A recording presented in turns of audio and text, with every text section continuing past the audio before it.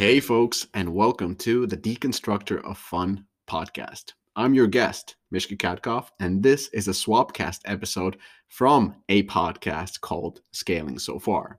Now, Scaling So Far is a brilliant podcast with candid conversations with tech founders and people leaders on how they've built and scaled their teams. This podcast is hosted by Matt Ellis, who is the CEO of Seed, a company that has helped to scale tech startups and game companies like Supercell, Calibri, Rovio, SpaceApe, and Mag Interactive. So he knows a thing or two about scaling. Anyway, in this episode, we're going to talk about my approach of building a game studio and how that approach has evolved over the years. We're going to talk about building an evolving company culture. We're going to talk about how to find that super talent needed to make super games. And most importantly, how to compete for that super talent against established companies. And of course, we're going to touch upon challenges of building a game company. I hope you enjoyed this episode, and I strongly recommend you subscribe to Scaling So Far podcast. And now, without further ado, a shout out to our fantastic sponsors, Facebook, ironSource, and AppsFlyer, and of course, the Swapcast. Hope you guys enjoy. This episode is brought to you by Facebook Gaming. Facebook Gaming is building the world's gaming community by helping game makers, developers, and publishers to build, grow, and monetize their games. They do this by providing research-based insights, in-depth case studies, as well as wide variety of educational materials. A recent example of this is Games Marketing Insights for 2021, a report that has just been released and is available to download for free right now.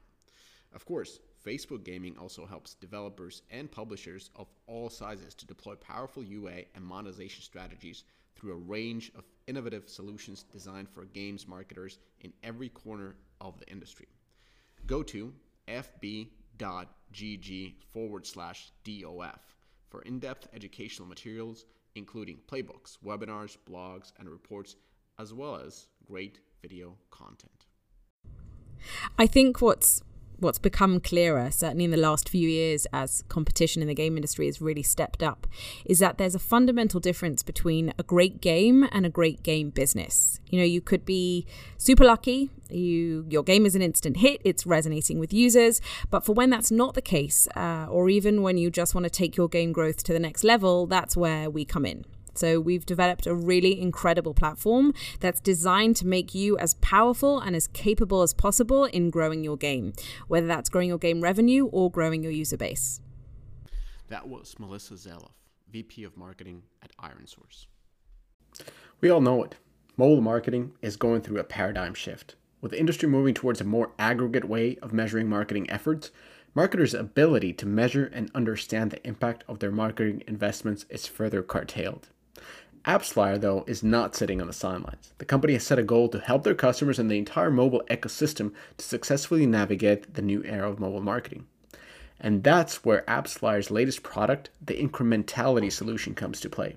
It's a product that truly empowers marketers to gain a better understanding of the real value that their marketing efforts hold. AppsFlyer's Incrementality solution is built around remarketing. It simplifies the process of designing, executing, and analyzing incremental lift tests at scale, which previously was something that only the biggest players on the market were able to do.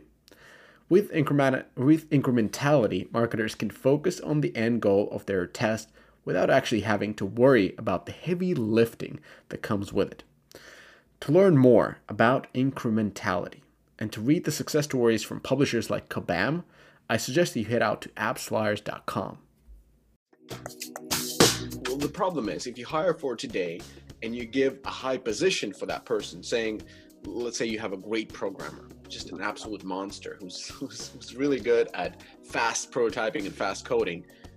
Is that person good at leading an engineering team? Probably not. But what if he comes really early? Will he be a lead developer? If he's a lead developer, that's a problem.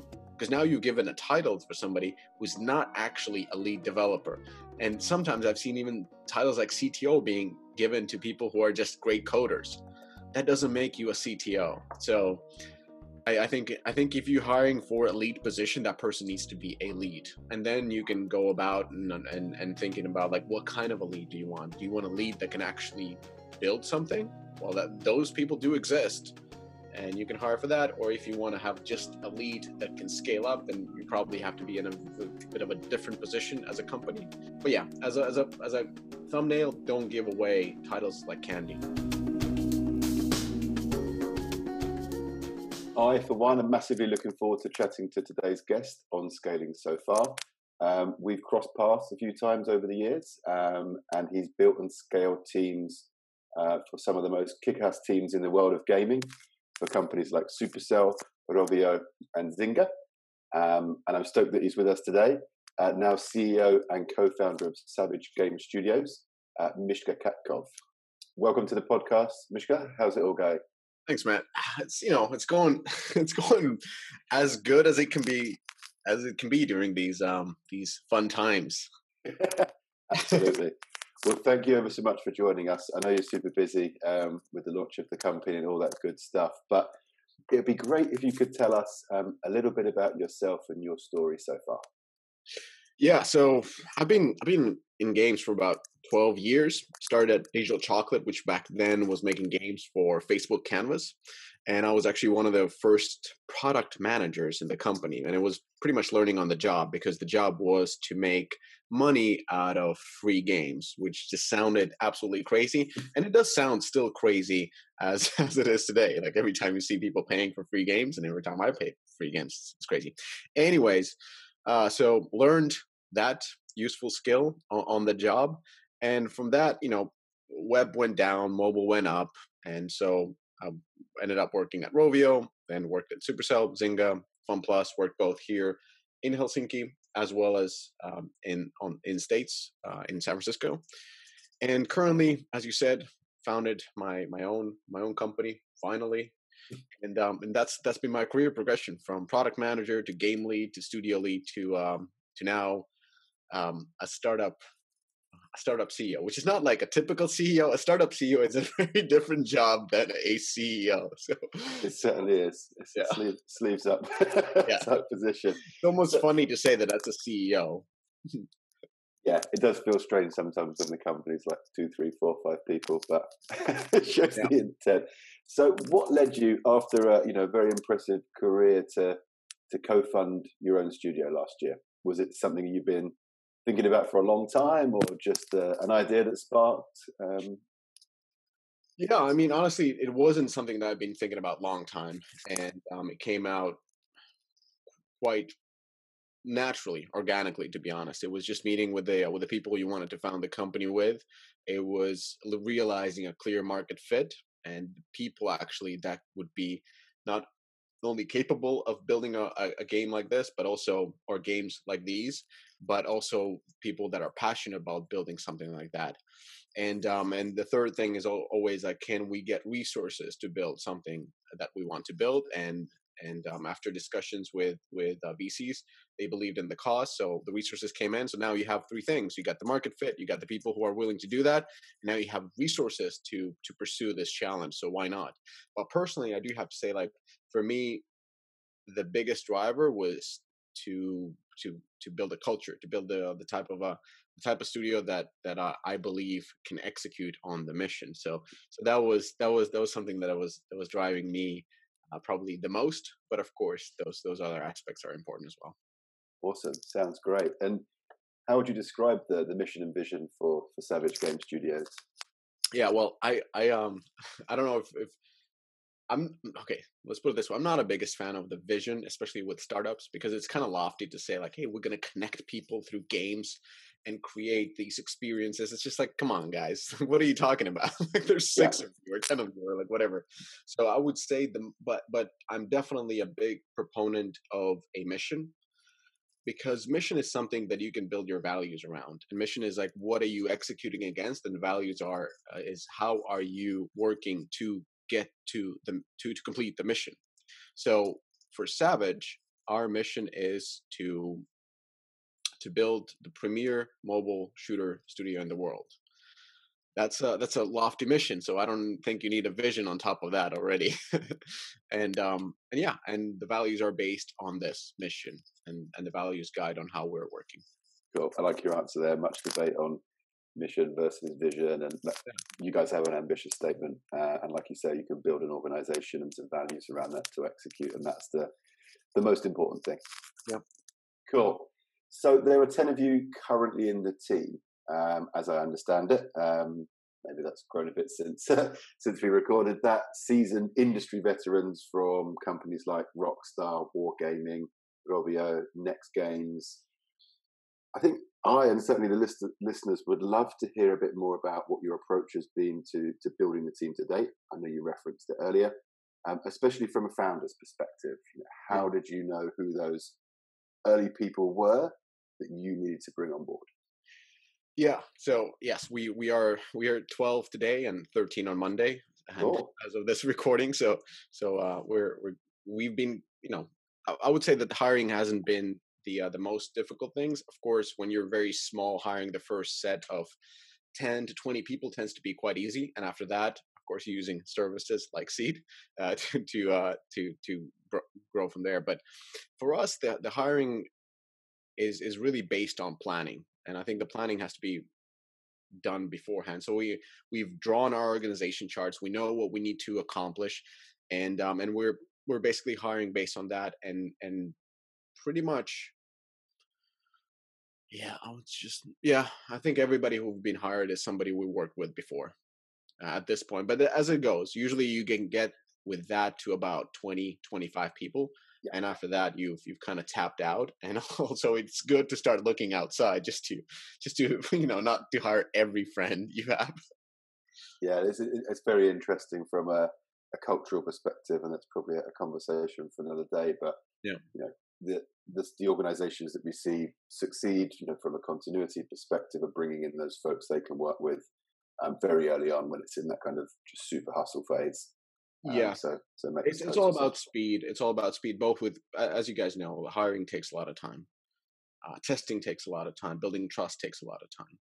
And those are important investments as you go forward. But especially in the beginning, if you're able to save some time by bringing people who can complete the mission and are eager to take, to jump on and are actually good fit, not just that they are friends, but if you can find in your Rolodex those people who fit the position, then I think it's a good call to take them. But if they're not a perfect fit and you're just taking them because it's the easiest thing to do, then that's a wrong call as well. Yeah, for sure. Well, let's dive into kind of the learnings from hiring as a process. Either for this company yourself now, or we know you've worked at the organisations you mentioned before. Both in Europe and the US.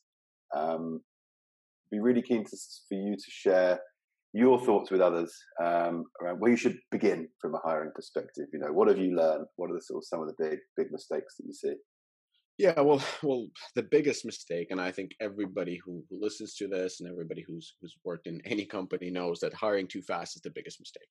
Just bringing too many people too quickly not only slows down your production or whatever you're doing, but also messes with your culture. So essentially, that's the biggest mistake, and that's how companies die. So it's a very expensive mistake. So always go for slow hiring, and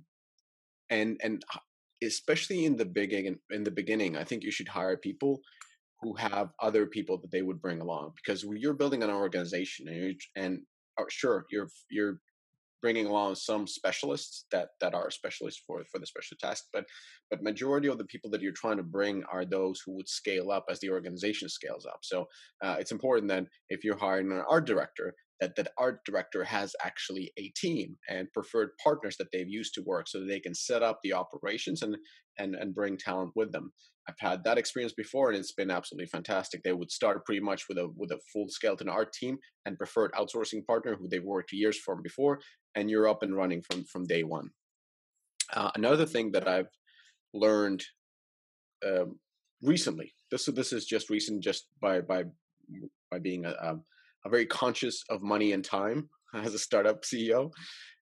Use contractors until you find a great fit. So oftentimes, I've done this mistake before, and I'm sure other people are doing, is that they're trying to hire and fill up positions quickly so that they can move forward. They need certain talent, otherwise they're getting bottlenecked from it. world is filled, especially now, with contractors, just super great specialists that can help you out in certain specific tasks.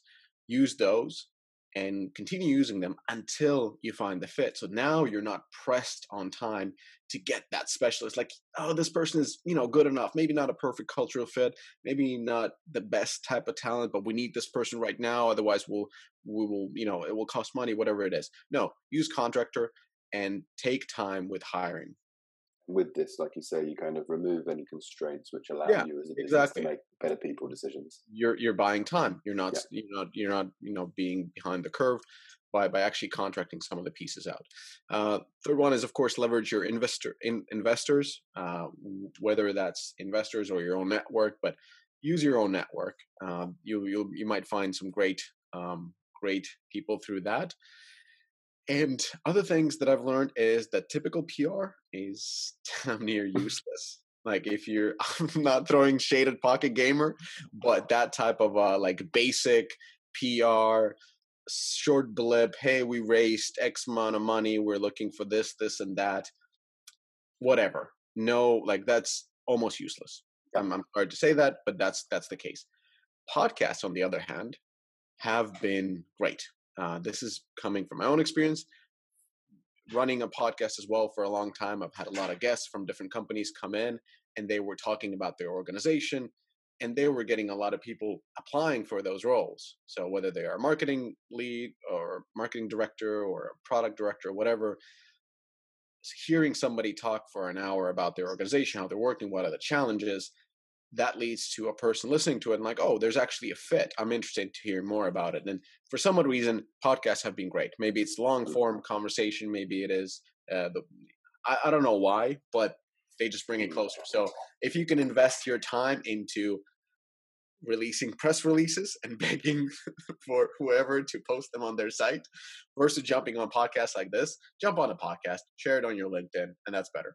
Yeah, I was going to ask you why, but you said you're not too sure. But I can kind of see why that makes sense, right? There's a bland post. There are hundreds of these on a weekly basis, right? People raising money or have a look inside this company, that company. And I think with a podcast, as a listener, you can start to feel how passionate somebody is about a topic. Does that resonate with you? What are they building? Does it align with what you want to achieve from a career perspective? And I don't want to say that the press releases are useless, not by any means, because they are, on the other hand, great for raising awareness for your company, for other investors, as well as, M&As and whatnot. That's where the BD guys are following that. But the people who are interested in joining your journey are not looking at name the publication and what's the latest press release that is being put out there. They're not. So, and if they are, you probably don't want them because. Yeah, I mean, I have seen that the type of people that apply at different stages of an organization's journey does change, and sometimes that's driven by PR. You've got your early stage folks that like the building phase, the hustle phase, and you've got folks that like a company is already mature, established, successful. I feel some security here. And some are just chasing the false sense of security. We'll talk about that later. Cool. So Titanic is so big it can't go down. So here's an interesting question, and you've thrown some questions back at me. So is there a myth that you think needs busting when it comes to building a games team? BS advice or something that you've seen too often advocated when it shouldn't be? Yeah. So I read this question in advance. Like the questions that you guys sent were amazing. I went through the advance, and this was the only one that I didn't have really an answer because I don't like what are the typical, like you guys know it, like what are the myths in building teams? Yeah, I'll throw a few out there, and these are sort of from previous podcasts as well as some of my own. And there's the hiring fast versus hiring slow. You've already solved for that one. An interesting one is let's talk about this one. This is an interesting one. I'm not sure it's a myth, but an interesting topic for us to talk about, which is firing people quickly. Yeah. I'm not going to say it's a myth, but I'm going to use the opportunity to jump on that.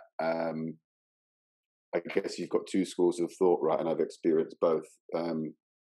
Some through constraints of local market labour laws, and some through organisational culture, right? But there are organisations that probation period is a very, very serious thing, an opportunity for both parties to decide if the organisation works for them or not.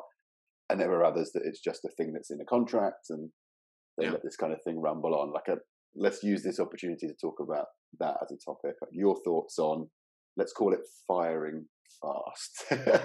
I hate the word fire. I know. It's offensive. Controversial topic. I think letting go is the like, if you have to fire somebody, then you are poor at recruiting. That means you just hired somebody you had no idea, and that person came in and it was horrible. So you have to fire his ass. That's what I think about. And then there's like letting somebody go because there was no fit, and that's a different thing. So I think that's a great topic. Done that a lot, to be like not a lot, but in every position that I've been, I had to let go people. I have a very simple process. First of all, setting goals. Goals have to be really clear. If the person is not aware of their exact goals and the ownership through that, they will most likely fail in the organization. And then you won't be able to point like, why did they fail? It's like, well, it kind of didn't fit or kind of didn't do that. But in real life, the person just didn't know what was expected of her or him. So start off with very clearly defined goals. And actually in Savage, we've gone a step further. This might sound crazy, but we define the goals and you have to sign them, because every time you sign something, you really read what was being said. And this is just making sure like, hey, these are the goals, and sign it, like read it, sign it. Do you agree with them? Okay, great. I love this. And like you would a contract, if you have any questions or concerns, you discuss them, right? Yes, exactly. So it's not just it's not a conversation. It's not an email. It's real. Like you sign it. And it was kind of like, this was my co-founder. He applied this to the tech team, and I was like, wow, this sounds crazy. We wouldn't do that in Finland. And actually, he did that with our Finnish programmers, and it worked like a charm, because the ownership of the areas became very, very clear for them. I own this. It doesn't matter who tells me what in this area. This is what I have to deliver, and I have the ownership and the way and the ability to decide how I deliver these pieces. So first of all, start off with making clear goals. Then after that, it's actually really easy management according to that. Like you can actually just follow how the person is leading through that. You can have conversations of like why certain things are not working. We do that as well. Just, go through a feedback session and try to course correct if there is an issue. But there's usually only one course correct session. If that doesn't work and there's no clear reason, it's just the ways of working, then we go to the next stage, which is essentially discussing of like, how do we part ways? And we've had to do that only once in our organization, and even the parting ways was, according to everybody, just done really humanly as possible. It was just not a fit. It wasn't because that person is not capable or this or that. It was just not a fit, and the person didn't feel that there was a fit, and we didn't feel that there was a fit. So what we discussed is like, hey, what would be a great organization for you to find a better fit, and what will help you to go there? And let's just have a discussion about that rather than firing. I mean, it's like, don't come here, get out of here, you're horrible. No. It's more of it's a humane conversation, because this is a small industry, and we try to be very good at hiring, meaning that we hire good people, and if they don't fit, that must be something most likely with the culture and with the ways of working, and that person might be excellent somewhere else, maybe at a larger organization, for example. Yeah, no, and I've seen this particularly in Nordic countries work very well, like you say, as a humane process, for both parties. This is or isn't working. And I think the key things that you mentioned here is that the hiring process should be robust enough that we're not in a situation where it's this firing situation. Occasionally there are mishires, let's call it that. And if the organization has set very clear goals that the individual is responsible to, we can track and measure their progress against those goals. We can look to fix collectively. And if not, it's the best thing for everybody that we support that person in finding a career somewhere else. And I see. Go ahead. I was going to say, I see this as something that has been a personal learning for me as a first-time CEO through my career. I absorbed it as a massive failure on myself. And I see it happen quite consistently in sort of a startup land, where people don't necessarily act on this stuff either quickly enough or in the right way. Yeah. And I do agree. There are a lot of startups that don't do this. Most startups don't do this. And they're kind of, how would I put it? It's almost like let the battle define the role. Like the best people will rise on the top. That's not true. That's not true. Your organization is chaos. If a person has to kind of find their role, and also what kind of people rise on the top? The alphas. Do you want your whole organization be all full of alphas? I guess if you're running a hedge fund, but if you're running a game studio where you want creativity and you want different type of talent, whether they're artists or programmers or business people, like there are different. So I think defining the roles is very important. The second thing that I didn't mention that I think is important is that when you lose your confidence in a person, you will not regain it. So why? That's it. That's a very interesting point.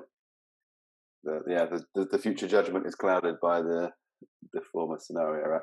That was told to me back at one company that I worked with by a smart person, as I was discussing with him on a certain individual, and he said, like, you don't trust him anymore, so that's it. I was like, what do you mean? Like, that's it. That won't come back.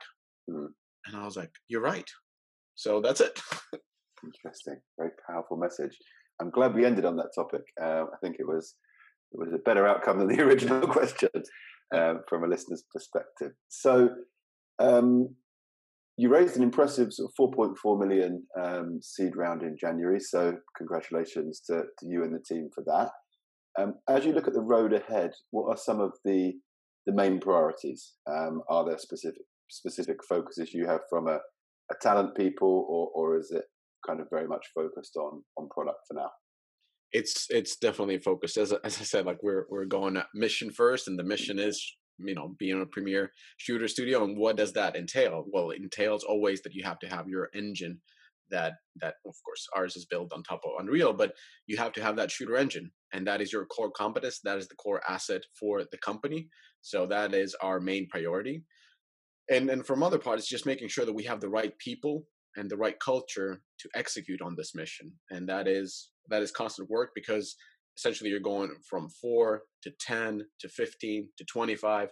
And as you're bringing more and more people, you have to invest more and more time in creating and fostering the right type of culture. And the culture will evolve. That's for sure, as more people come in. So you have to invest time into making sure that it's the correct one to achieve your mission. Sounds great.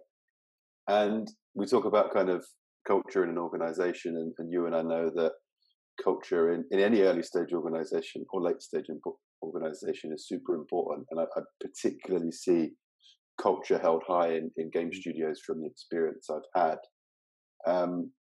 So what does the studio culture look like sort of at an early stage for you in Savage Games? And given your experience, what measures are you planning to kind of put in place to keep fostering, as you said, the culture in your organization?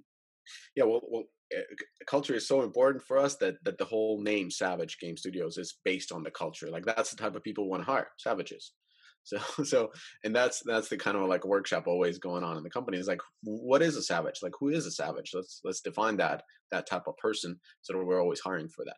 But for us, the process is quite simple. I mean, again, going back to the mission, that being clear for everybody, then hiring slowly based on that mission, and based on we actually have a hiring freeze, which is a weird thing to put on a startup, but we do, and we've had to say no to people, to good people, the people we work with. But the hiring freeze works in a way that unless you have a very well defined role and you have reached the point where you can unlock that hire, meaning you don't want to scale too fast. Now you've reached a point in the production or in the work that now that role becomes open. now you can initiate the hiring process. And before that, it doesn't matter. You can't hire for a role that does not exist. So hiring slowly, onboarding, that's important, because as new people come in, it's good to explain them the things, why certain things are done in certain ways. For example, like every day we have at Savage,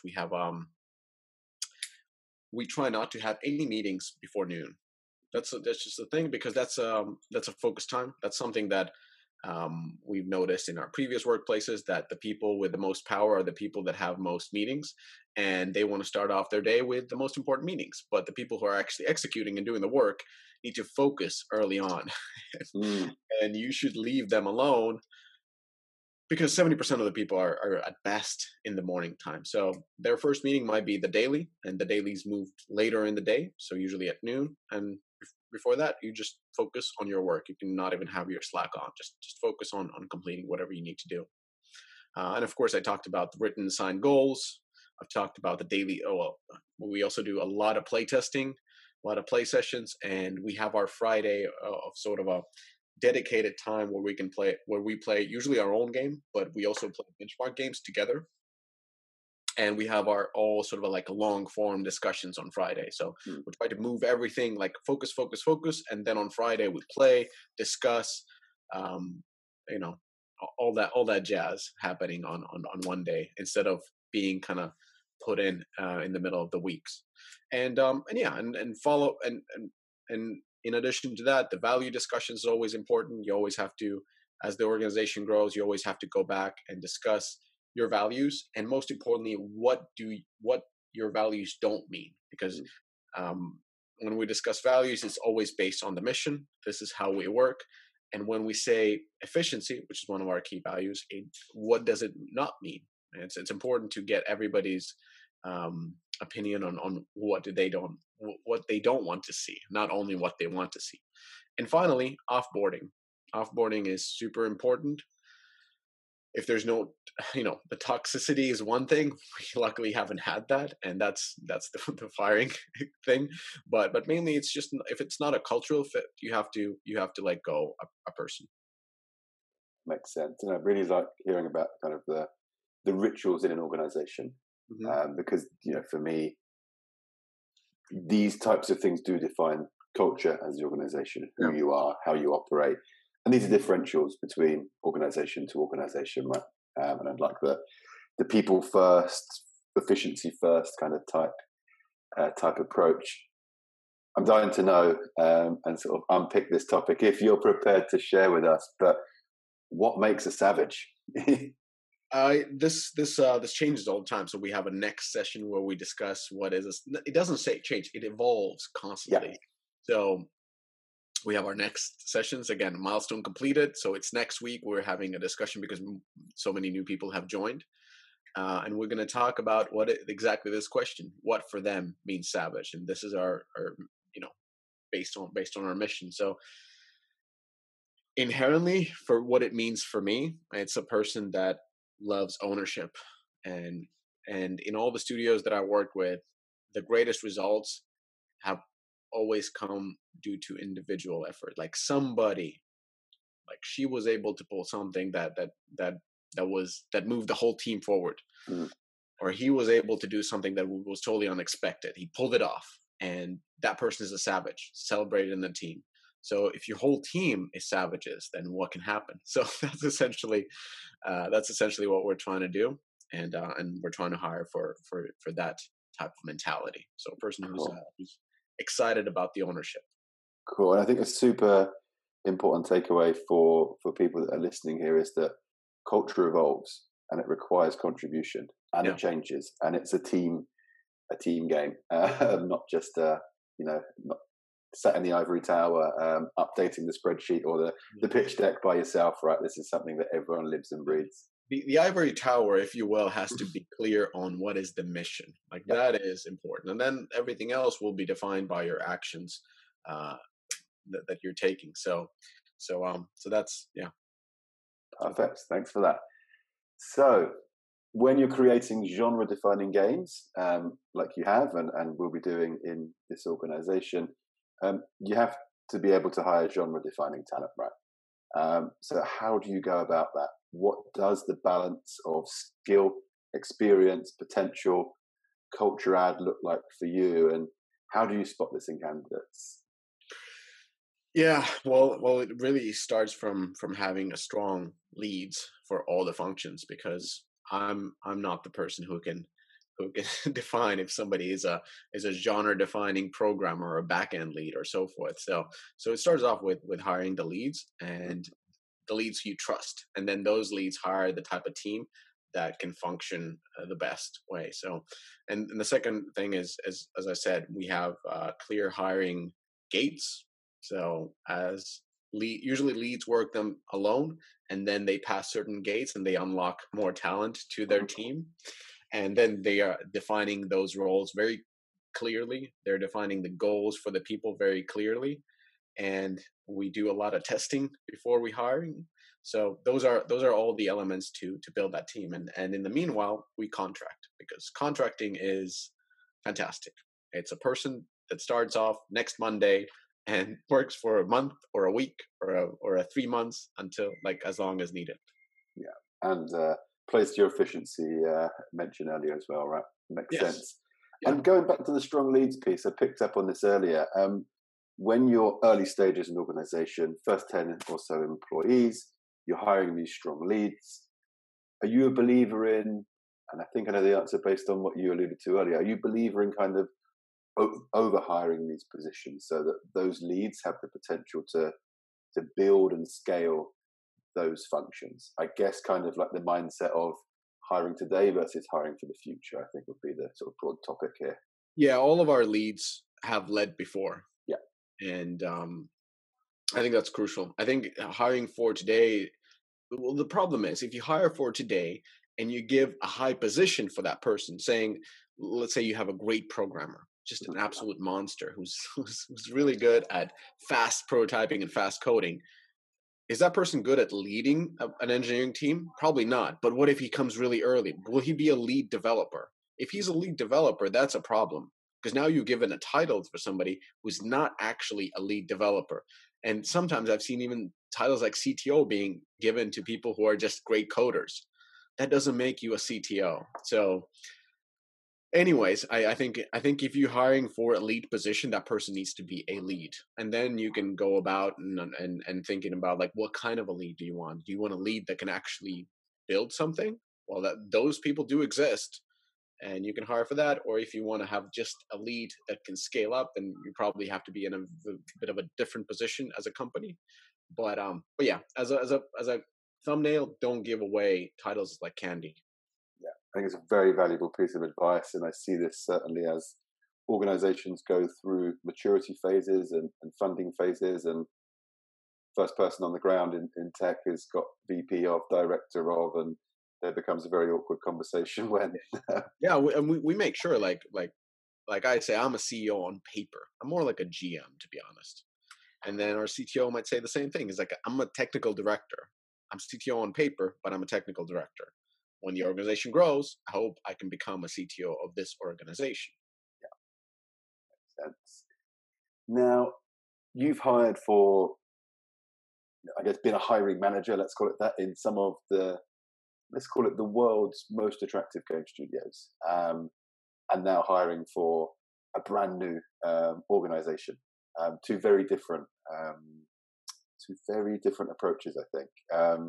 So what have you seen work well for you in the startup studio kind of environment when it comes to standing out to candidates against the bigger names? This is the type of advice that our listeners could take on board themselves and say, hey, we're super small, we're competing against folks like you've worked with before, Rovio, Supercell, etc., etc. How do we stand out? How do we differentiate as a studio and a destination? I think it's easier to stand out against the big ones.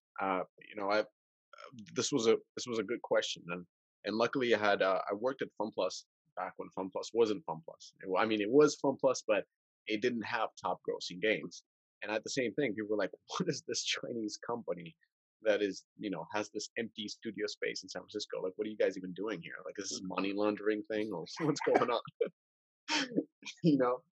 So it's kind of like the same type of approach. Like how do you hire without having the brand? And the way you hire when you don't have the brand to support you is you hire through your mission. Like, what do you set out to do? What you can offer then that none of these big companies can offer is you. First of all, you can offer a mission that leads to passion. You can offer ownership. In big companies, oh my God, reporting, meeting, reporting, meeting, reporting, then a little value workshop, and then like we know what it's like to work in a big company, so don't get it twisted. We know what your job is, so please don't talk about how great it is at working at company big X. The second and the third thing is the atmosphere. It's like you can build the type of atmosphere. Like one of the first things that we did at Savage is we decorated it with rally chairs and gaming tables, and everybody had a gaming PC. We have Razers as laptops. They're not more expensive. They're actually cheaper than MacBooks and Lenovo's or whatever HPs, but they look dope and they look like they should be in a gaming studio. And then when people get them, they're like, check out my computer from my job. Like, look, this all black with 3 snakes. And the art on the wall is from games that we love. Like we have some, Display does some of the amazing things. So when you come in and the atmosphere is totally different. Then you have a talent. So when you hire slowly and you hire only the best people, the guys and the gals you interview who come in, they're like, wow, this place is filled with some monsters. Like, do I fit in, or am I good enough to be in this crew? Because they know when they go back to their company with 2,000 people, not everybody is top of the food chain. There's a lot of people who are not. There's a lot of people who are just kind of cruising. And it's not that they're just bad. They're just the type of organization where you can cruise, but in this organization you can't cruise. So that's the fit that is coming in. Like, are you ready to swim with the sharks? And finally, there's an upside. Are you getting an upside in your current organization? Some people are. They're sitting on options, so they're kind of locked. That's fine. It is what it is. But most people aren't. They don't have any upside. They might have some options that are actually valued, like without any significant value. And they may think that they are safe, but we know that no gaming company is safe. It's ludicrous to think that you're working at company XY publicly listed and you're safe. No, you're actually more likely to get cut. Yep. Because if the stock goes down, they're gonna offload you. And then what they're gonna offload? They're gonna offload the people who are working on the new project. So if you're interested in working on something new, if you're interested in working with other people who are passionate, if you're interested in this atmosphere, if you're into taking ownership, and if you buy into the mission, and if you want the upside for completing the mission, come and join. It's a really interesting topic. And I noticed when I first started working in the games industry in Helsinki in 2013, I think it was, it amazed me how tribal the games industry is. There's, like you said, there's the hoodies.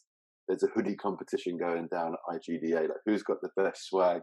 And, people are part of that organization. They're in it, particularly the early stage ones. And yeah, I think super valuable points for people to take away is like, be you, be authentic, and, broadcast that and tell people what you're not, because that's super important. Yeah.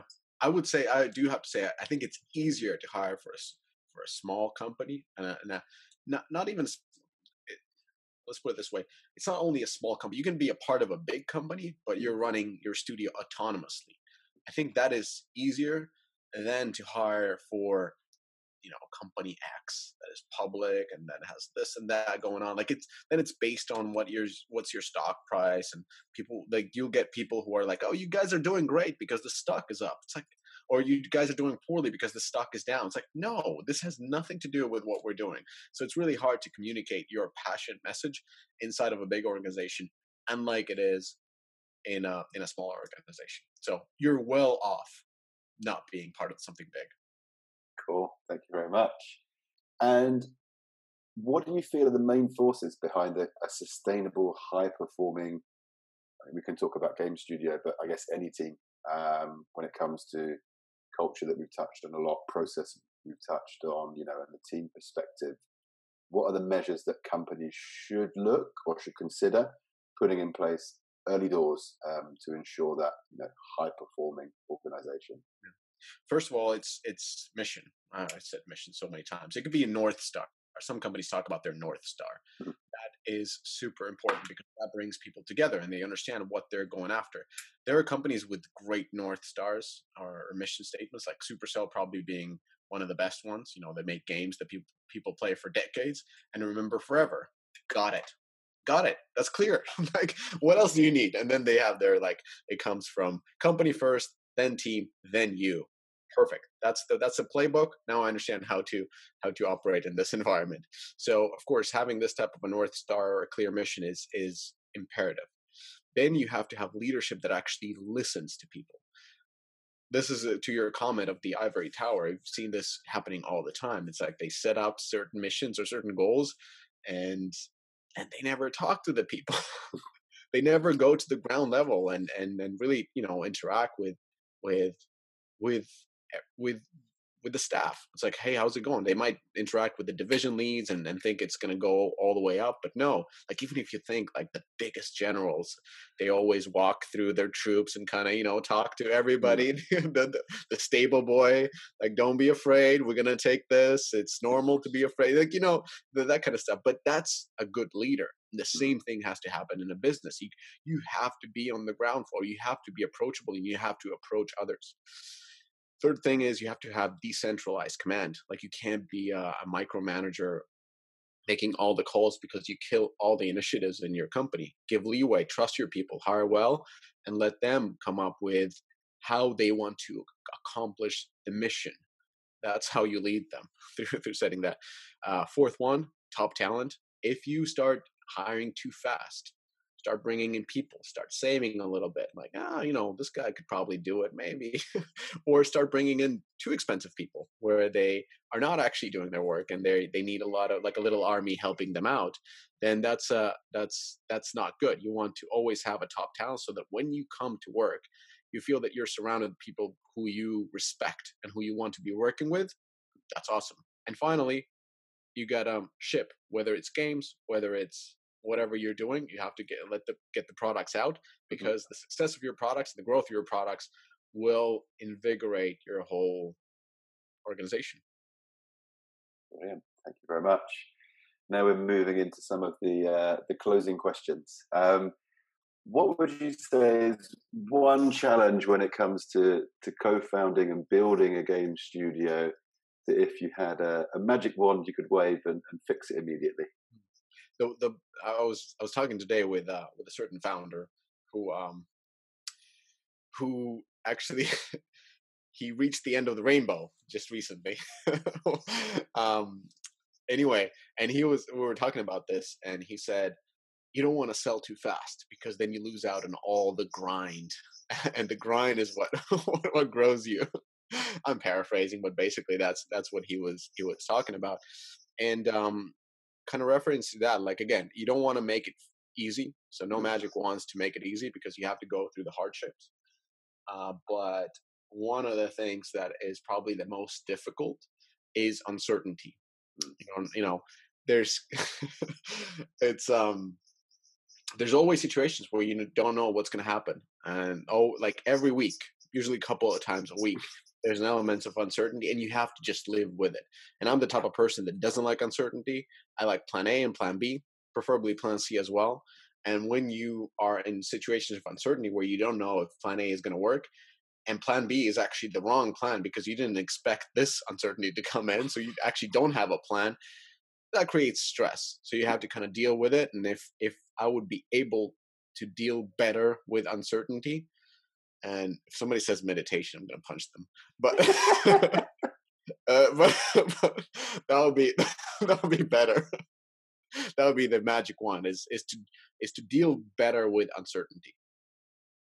Because you're absolutely right. Yeah. It's a reality, and even the bets that you make as an organization, you think we are very confident this bet's going to pay off.